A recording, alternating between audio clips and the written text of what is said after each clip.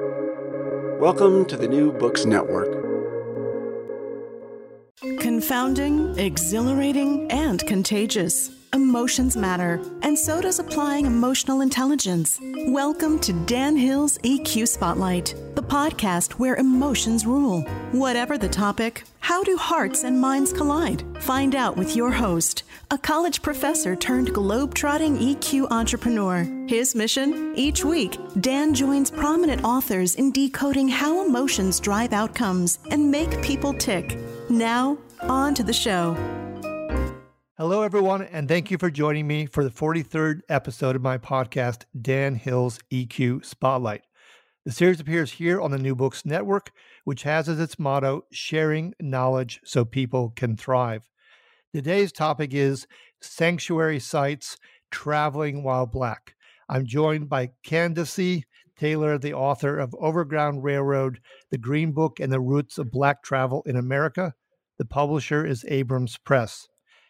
Candace is an award-winning author, photographer, and cultural documentarian. She's been a fellow at Harvard University under the direction of Henry Louis Gates Jr., and her projects have been funded by organizations ranging from National Geographic to the National Endowment for the Humanities. Her work has received media coverage in numerous places, including PBS NewsHour and The New Yorker. Welcome to the show. Thank you for having me. It's great to be here. Thank you. Absolutely. So help us out. Give us a sense of the book, kind of an overview, as you would. Well, Overground Railroad was a book that I wrote to really talk about the Green Book, but to also talk about the state of America in a time when we're dealing with so many different ramifications and realities that affected the time when Black people were not allowed to go into restaurants. So things like mass incarceration and redlining and urban renewal and different policies that have shaped this country over the last 100 years really shaped the times then as well. So the book really looks at how America has shifted from the 1930s until the present through the lens of the Green Book. Okay. Let's just help out listeners a little bit. The movie, The Green Book, from just, a year or two ago, is maybe for some people a frame of reference. What would you say that movie got right, and what maybe was, got the Hollywood treatment and maybe got distorted, or important details got ignored or overlooked? Well, the Green Book movie was really very confusing to me. I don't understand why it was called Green Book, because it had very little to do with the Green Book. I mean, the Green Book was only mentioned really 3 times in the book and or in the movie. And when I did an interview with somebody at ProPublica, where we really looked through each scene when the Green Book was addressed, and unfortunately, they didn't do their homework because. Say, for instance, when Dr. Shirley goes to the, they put him in a hotel because he can't stay in the white hotel that Tony, his driver, stays in. So they're in Birmingham, Alabama. It's the early 1960s, and they go to this hotel that is very downtrodden. This is supposedly the hotel that he could find in the Green Book.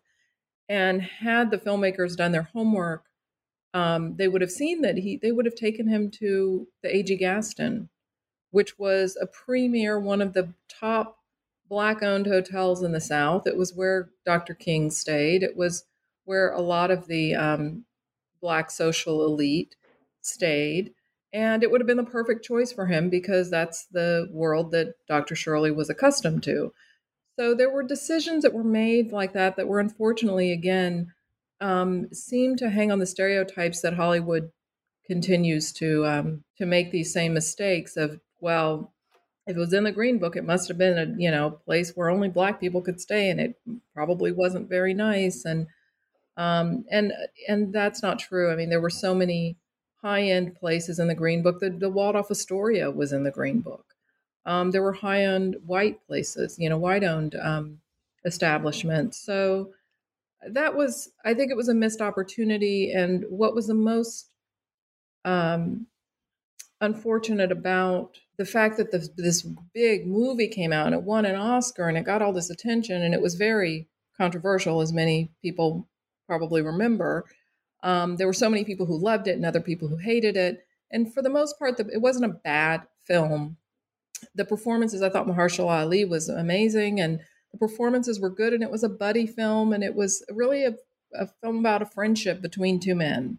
And it should have just been called something else. That's all. Sure. No, that's all fair enough. You, in contrast, definitely did your homework.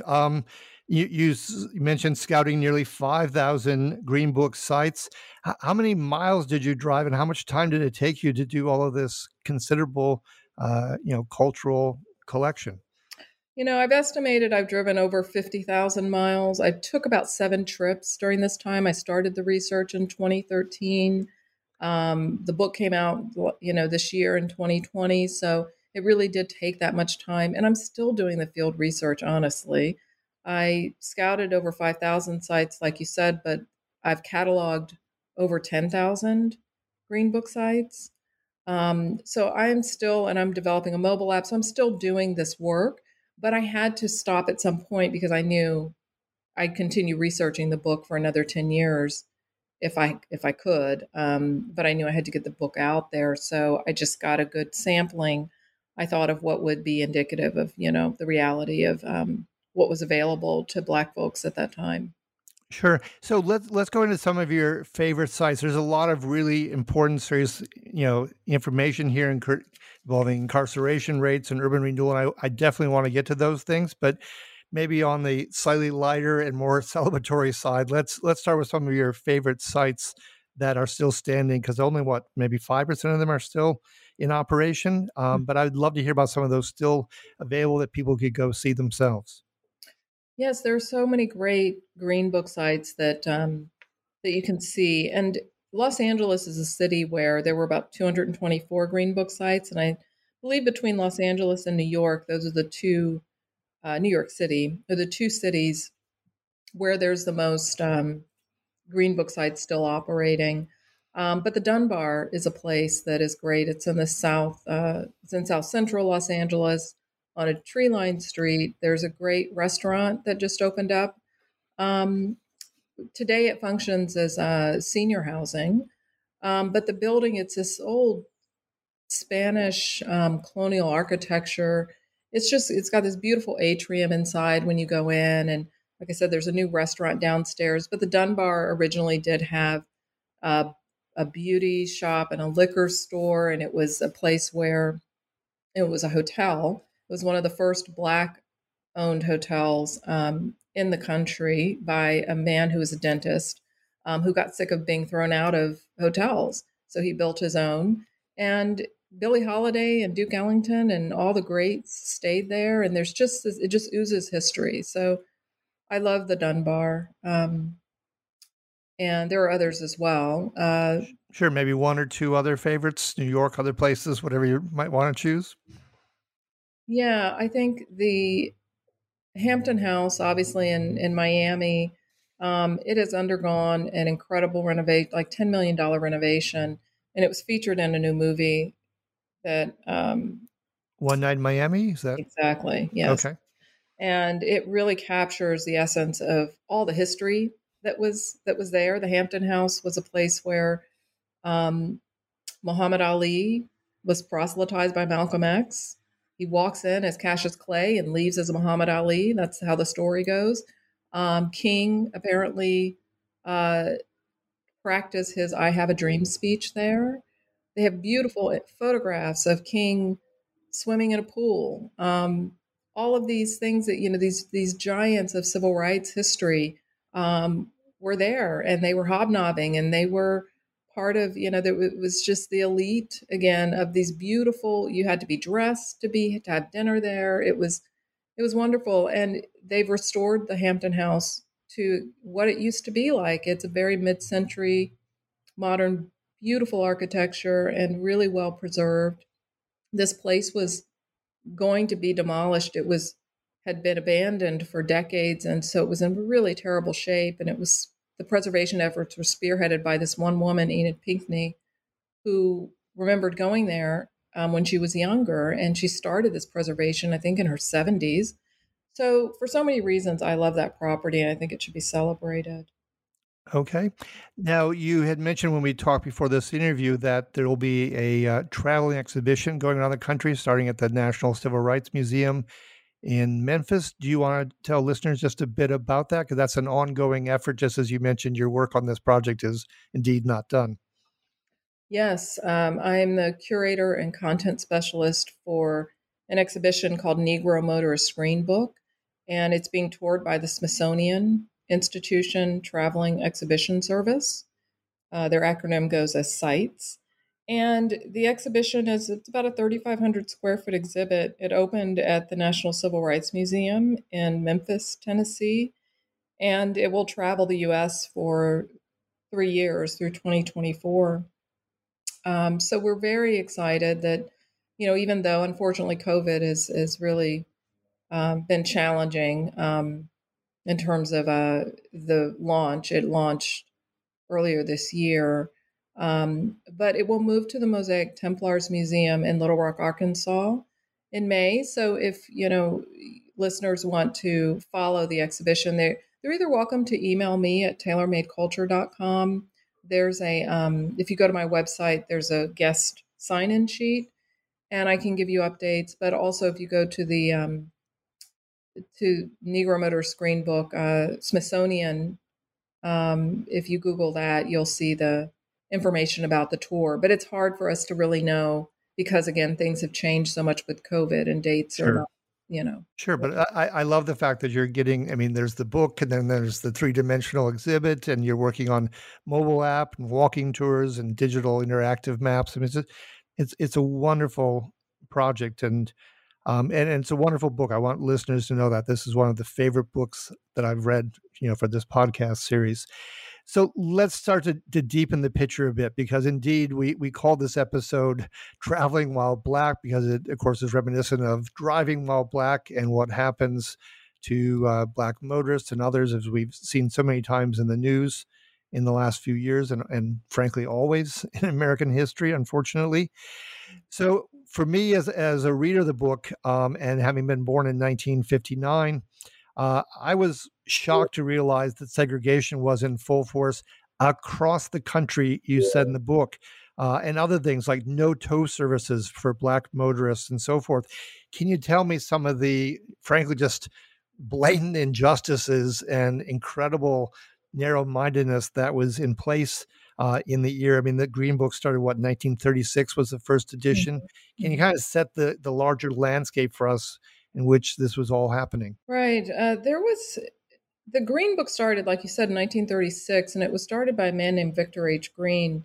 He was living in Harlem. He was from Harlem, and he was a postal worker. And there was a huge riot in Harlem in 1935 in Harlem because Black folks were not able to frequent places. There was segregation happening.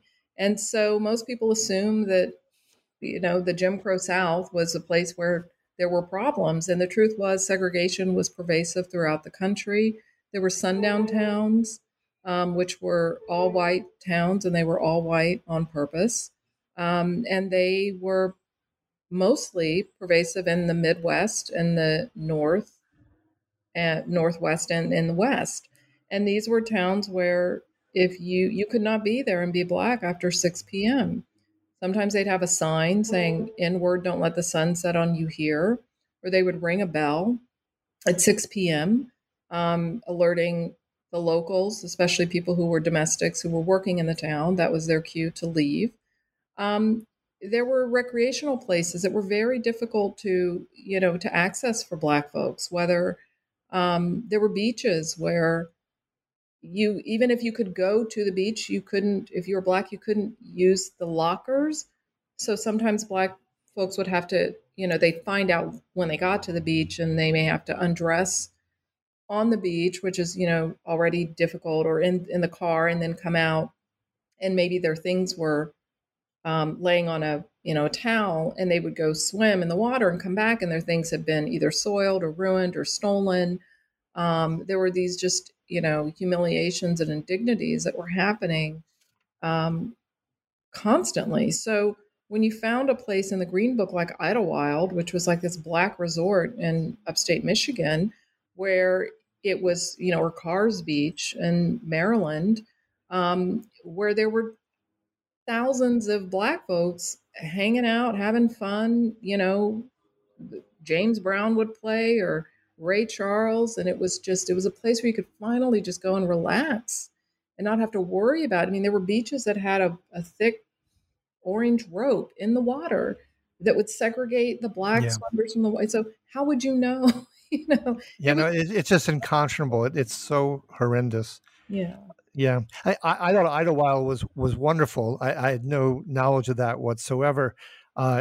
In contrast, I had some knowledge of sundown towns and counties, but I didn't realize necessarily quite how pervasive and how much they were outside of the South. So, for many of us, of course, Route 66 in American mythology is the open road, the go west, young man, young woman opportunity. But in fact, you note in the book that Route 66 was quite treacherous. Can you say a bit more about that? Yes. For instance, Route 66 had about 89 counties started in Chicago, went to Los Angeles. Half of those counties were sundown towns. So that gives you one example of how incredibly stressful that may be, because there was no list of sundown towns, mind you. There was obviously no social media or websites giving you information about these towns. You just found out either through word of mouth or you just happened to be in the wrong place at the wrong time. But there were so many instances where, once Black folks got through the Ozarks, there was say a drive-in cave that was a real kitschy kind of fun idea in Springfield, Missouri, the birthplace of Route 66. But in that drive-in cave, it was the Klan ran that. They had their cross burnings in the cave. And again, this was a huge tourist site. And you may not know that if you were Black, you really shouldn't be there. By the time a lot of Route 66 travelers got to Albuquerque, they were exhausted and they were getting into car accidents because they really couldn't find adequate lodging for so many, through so many states, especially through the Ozarks.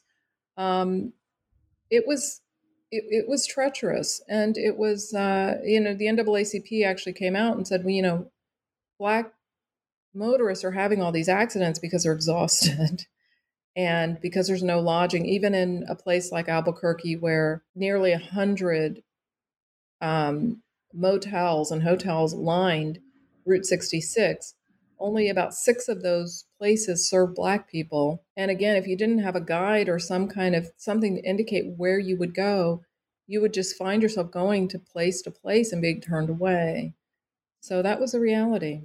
Sure. And if you've traveled all day and you're exhausted, 6 out of 100 is bad odds and takes a lot of extra time and stress out of you. Going back to Missouri just for a moment, you'd mentioned in the book that both Missouri and Illinois were the worst for the sundown towns. And you've a couple times in your answer just a moment ago, you mentioned the Ozarks. I will mention here that I taught college for 2 years at what's now Missouri State University in Springfield. And one of the reasons that would be so tough is that there was a horrendous race riot in 1906 on the eve of Easter. And as a consequence, most Black people, perhaps quite wisely, left for Chicago, St. Louis, Kansas City, basically any place else. Mm-hmm. The Alberta Hotel, which you mentioned in the book, isn't what it was then. I had no knowledge of it before I read what was in the Green Book and in your book. Mm-hmm.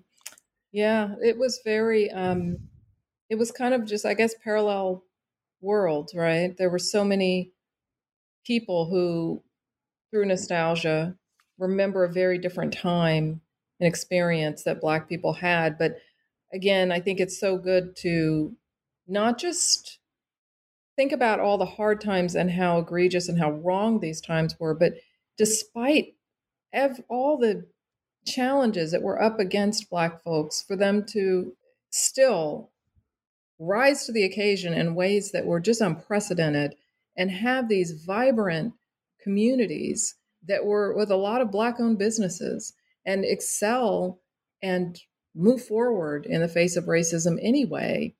To me, that's also just a story that, is not often told in our troubled history of racial segregation. And so for me as a Black woman who, been traveling and writing about this stuff for 20 years, it was very fulfilling for me to see just how successful and resilient and proud, I could be of what we were able to accomplish despite all the hurdles and the obstacles. No, I'm so glad you raised that point, because I was going to mention it myself. The resiliency, the forbearance as well, of putting up with these affronts and indignities and still making progress and having the independent business. So yes, there is very much a positive story here, despite the effort at pervasive psychological terror. In the 1936-38 portion of the book, you mentioned, for instance, this is just incredible to me. In Jim Crow states, it was illegal for a Black motorist to pass a white driver. Yeah. I mean, that's just astonishing. Let's go to something a little more positive from the 1939, 40, 41 editions. I think that's the first time in the book that you bring up the story about Esso dealers and Laura Spelman Rockefeller. Mm-hmm. So there was an ally here that helped Victor. Could you talk a little bit about that story? Yes. Esso gas stations, which was Standard Oil, which is also ExxonMobil today, they were on the right side of history. And because other major gas stations, there was no guarantee that you would get gas as a Black person unless you were at an Esso station. And I verified this through interviews as well. People said, Black folks who were traveling said, if we could find an Esso station, we knew we were okay. There were other gas stations that may let you get gas, but wouldn't let you use their bathrooms. And it was a very, obviously a serious issue. There were a lot of garages in the Green Book and mechanics in the Green Book because there was so much difficulty getting service for your car if you ran into car trouble. But Esso was this incredible company. It was run by Rockefeller, John D. Rockefeller, and at every level of that company, they not only served Black people gas, they had Black men franchising their own gas stations. There were Black chemists in the company. They were at almost every level of the company. There were Black employees with pensions, with good jobs. And and I would ask myself, well, why did they go out of their way to be so kind to Black people and so fair? And I believe it was his wife, Laura Spelman. She was raised in a house that was on the Underground Railroad. Her parents were fierce abolitionists. And I think she was a conscience of him. I really do. We don't have any proof of that, but I really believe that. I mean, Spelman College is named after them, the HBCU. So that's how dedicated they were to these causes. And I think he couldn't be married to her and not do the right thing. And it really showed. And full circle, now ExxonMobil is actually sponsoring the Negro Motorist Green Book exhibition. Oh, great. That's good news. Yeah, I didn't know the connection to Spelman College. And yes, in the book you mentioned that I think it was more than a fourth of all the Esso dealers were Black owners. Mm-hmm, mm-hmm. So it's quite good. My grandfather, by the way, my mom's side, ran a Standard Oil station in Minot, North Dakota. And you mentioned that was the only state for a long time in the Green Book that had no listings, which wouldn't be too surprising given the paucity of visitors, residents, and Black, citizens in particular. Yeah. And also the letters I thought were really interesting to read about the reasons why they felt like they couldn't be listed in the Green Book. But yeah, North Dakota was a special state. Yeah, although it's actually the first place where integration happened. Satchel Paige played baseball for the Bismarck baseball team. So before Jackie Robinson, the first integrated baseball team in America was actually in North Dakota. But wow, I didn't know that. That's but better. not so much in the Green Book. Yeah. So let's go to some of the other contextualizing things that you brought up here, because they're really important and they add so much depth and importance to the book. So I want to give you a chance to pick among them and get some comments in here, because you talk, for instance, in going back to Black ownership of these businesses and that resiliency. On the other hand, the lack of monopoly enforcement, anti-monopoly enforcement, along with urban renewal, were really two things that were unfortunately instrumental both in the closing down of a lot of these Green Book sites, and also just the vibrancy economically of the Black community, not just economically, socially, in every way. Mm-hmm. Yeah, it was perplexing to, the book is written chronologically to show the Green Books and all the different things that we were dealing with as a society, especially in terms of race, but sometimes not always in terms of race, but that affected Black people. And when towards the end of the book, I started writing about after the 50s, really after we saw Brown versus Board of Education, the tides were shifting, and a lot of these white owned companies that normally did want to serve Black people just because they wanted more money. I mean, it would just made more sense to them to have Sure. Yeah. more people, right? I think there was a push towards, okay, this is inevitably going to happen for the white owned companies and segregated, places that really didn't want that to happen. They had their own shenanigans and other forces in play, which the book goes into.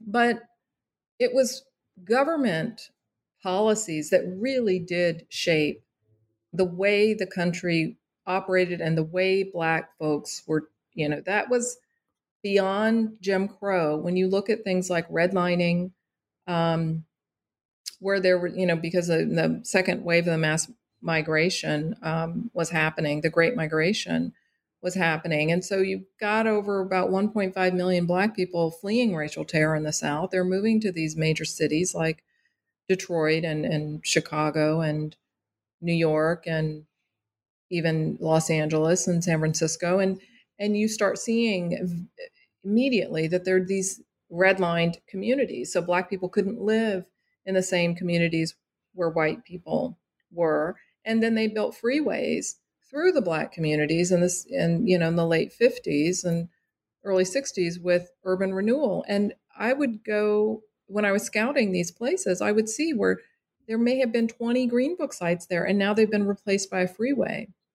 And so you look at the devastation that it created for, again, the vibe in the 40s, in the 30s and the 40s and the early 50s, there was so much opportunity for these Black entrepreneurs to really, these were self-sufficient, self-sustaining, successful neighborhoods.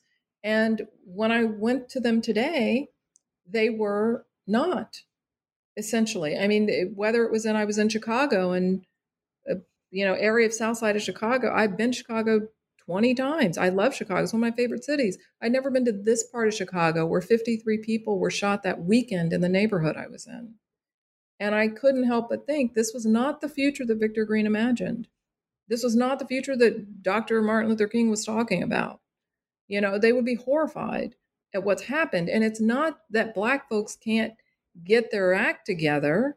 It's that these government policies really shifted and changed the way that we are. They dehumanized us, but also took away the resources and things that we had built on our own to sustain our own communities. So yeah, when you put a freeway through and you demolish all the major businesses on the road, in that neighborhood, it changes it. And it's unfortunate that, now we have mass incarceration and other things that are indicative of these policies and the de-investment in these communities. So I just could not write the book without addressing these major issues and really tying this history to today. No, I am so glad you did. And as I said, that adds so much depth to the book. I mean, I live in St. Paul part of the year, and the Rondo neighborhood is one of those neighborhoods that was quite vibrant. Mm-hmm. It was the Black community in St. Paul. And of course, where do they put Interstate 94? connecting Minneapolis and St. Paul straight through the neighborhood. So I'm not sure how many Green Book listings there were in the Rondo neighborhood, but it's a good bet that the majority of them are gone because what was its previous Main Street became, Interstate 94. The But irony yes, yeah, is that when Black folks could leave, right, when the Civil Rights Act was passed in 64, and Black people conceivably could go to, say, the French Quarter and see go to the different nightclubs there because they had been banned from that. They didn't go to the ones that were in the Green Book, or they moved out of the community because they could live in different communities. sure. And it was a double-edged sword because it really did take away from the independence that we took so many decades to build. And I think it's in regards to the Hampton House, that neighborhood was also one of those critical places that was vibrant and now has been struggling due to poverty. But I believe someone said, we got what we wanted in terms of integration, but then we lost what we had. So it was not a win-win, unfortunately, for us. Yeah. No, you mentioned in the book about 5% of the Green Book sites are still in operation, 75% are gone, and I take it the other 20% are kind of dormant? Well, yeah, there's so many that are either in shambles that really need to be rehabbed. And I am working on a project with the National Trust and National Park Service. The National Park Service work I'm doing is to rewrite the context of people who do have these buildings that were Green Book, that housed Green Book businesses, but to change the way that the National Register works now is really prohibitive in terms of allowing smaller, especially people of color who have these businesses who want to protect them to the National Register. There's so many criteria that are really not consistent with this history. So I'm rewriting the context so that it will really speak to this specific history and make it easier for us to save what's left. Because there's the Ben Moore Hotel in Montgomery, Alabama, has been sitting in a shambles, and it is again one of those critical places where the Montgomery bus boycott was strategized there. I interviewed Martin Luther King's barber. There was a barbershop in the first floor of that hotel, and it has been sitting and it's just disintegrating. We could still save it, but it's been sitting like that for decades. And so there are these projects that I really want to try and preserve this history, because these aren't just, it's not just related to the Green Book, it's related to, in addition to, our civil rights history. Yeah, no, it's very commendable work. It's important work. The book, as I said earlier, is a wonderful book. I want to thank you very much for your time, Candace. This has been Dan Hill's EQ Spotlight, episode number 43, Sanctuary Sites Traveling While Black. My guest, Candace Taylor, the author of Overground Railroad, The Green Book, and the Roots of Black Travel in America. If you've enjoyed today's episode, please give it a rating or review on iTunes. You can check out other episodes either by visiting my company's website at www.sensorylogic.com or go to the New Books Network website where this podcast is listed under their special series programs. Finally, I'd like to conclude every episode with an appropriate epigram. In light of today's topic, I've chosen a quote from Richard Wright, the Black novelist, from 1941, not long after the Green Book started, where he says, "We Black folk, our history and our present being are a mirror of all the manifold experiences of America. What we want, what we represent, what we endure is what America is. If we Black folk perish, America will perish." Until next time, be kind and stay safe.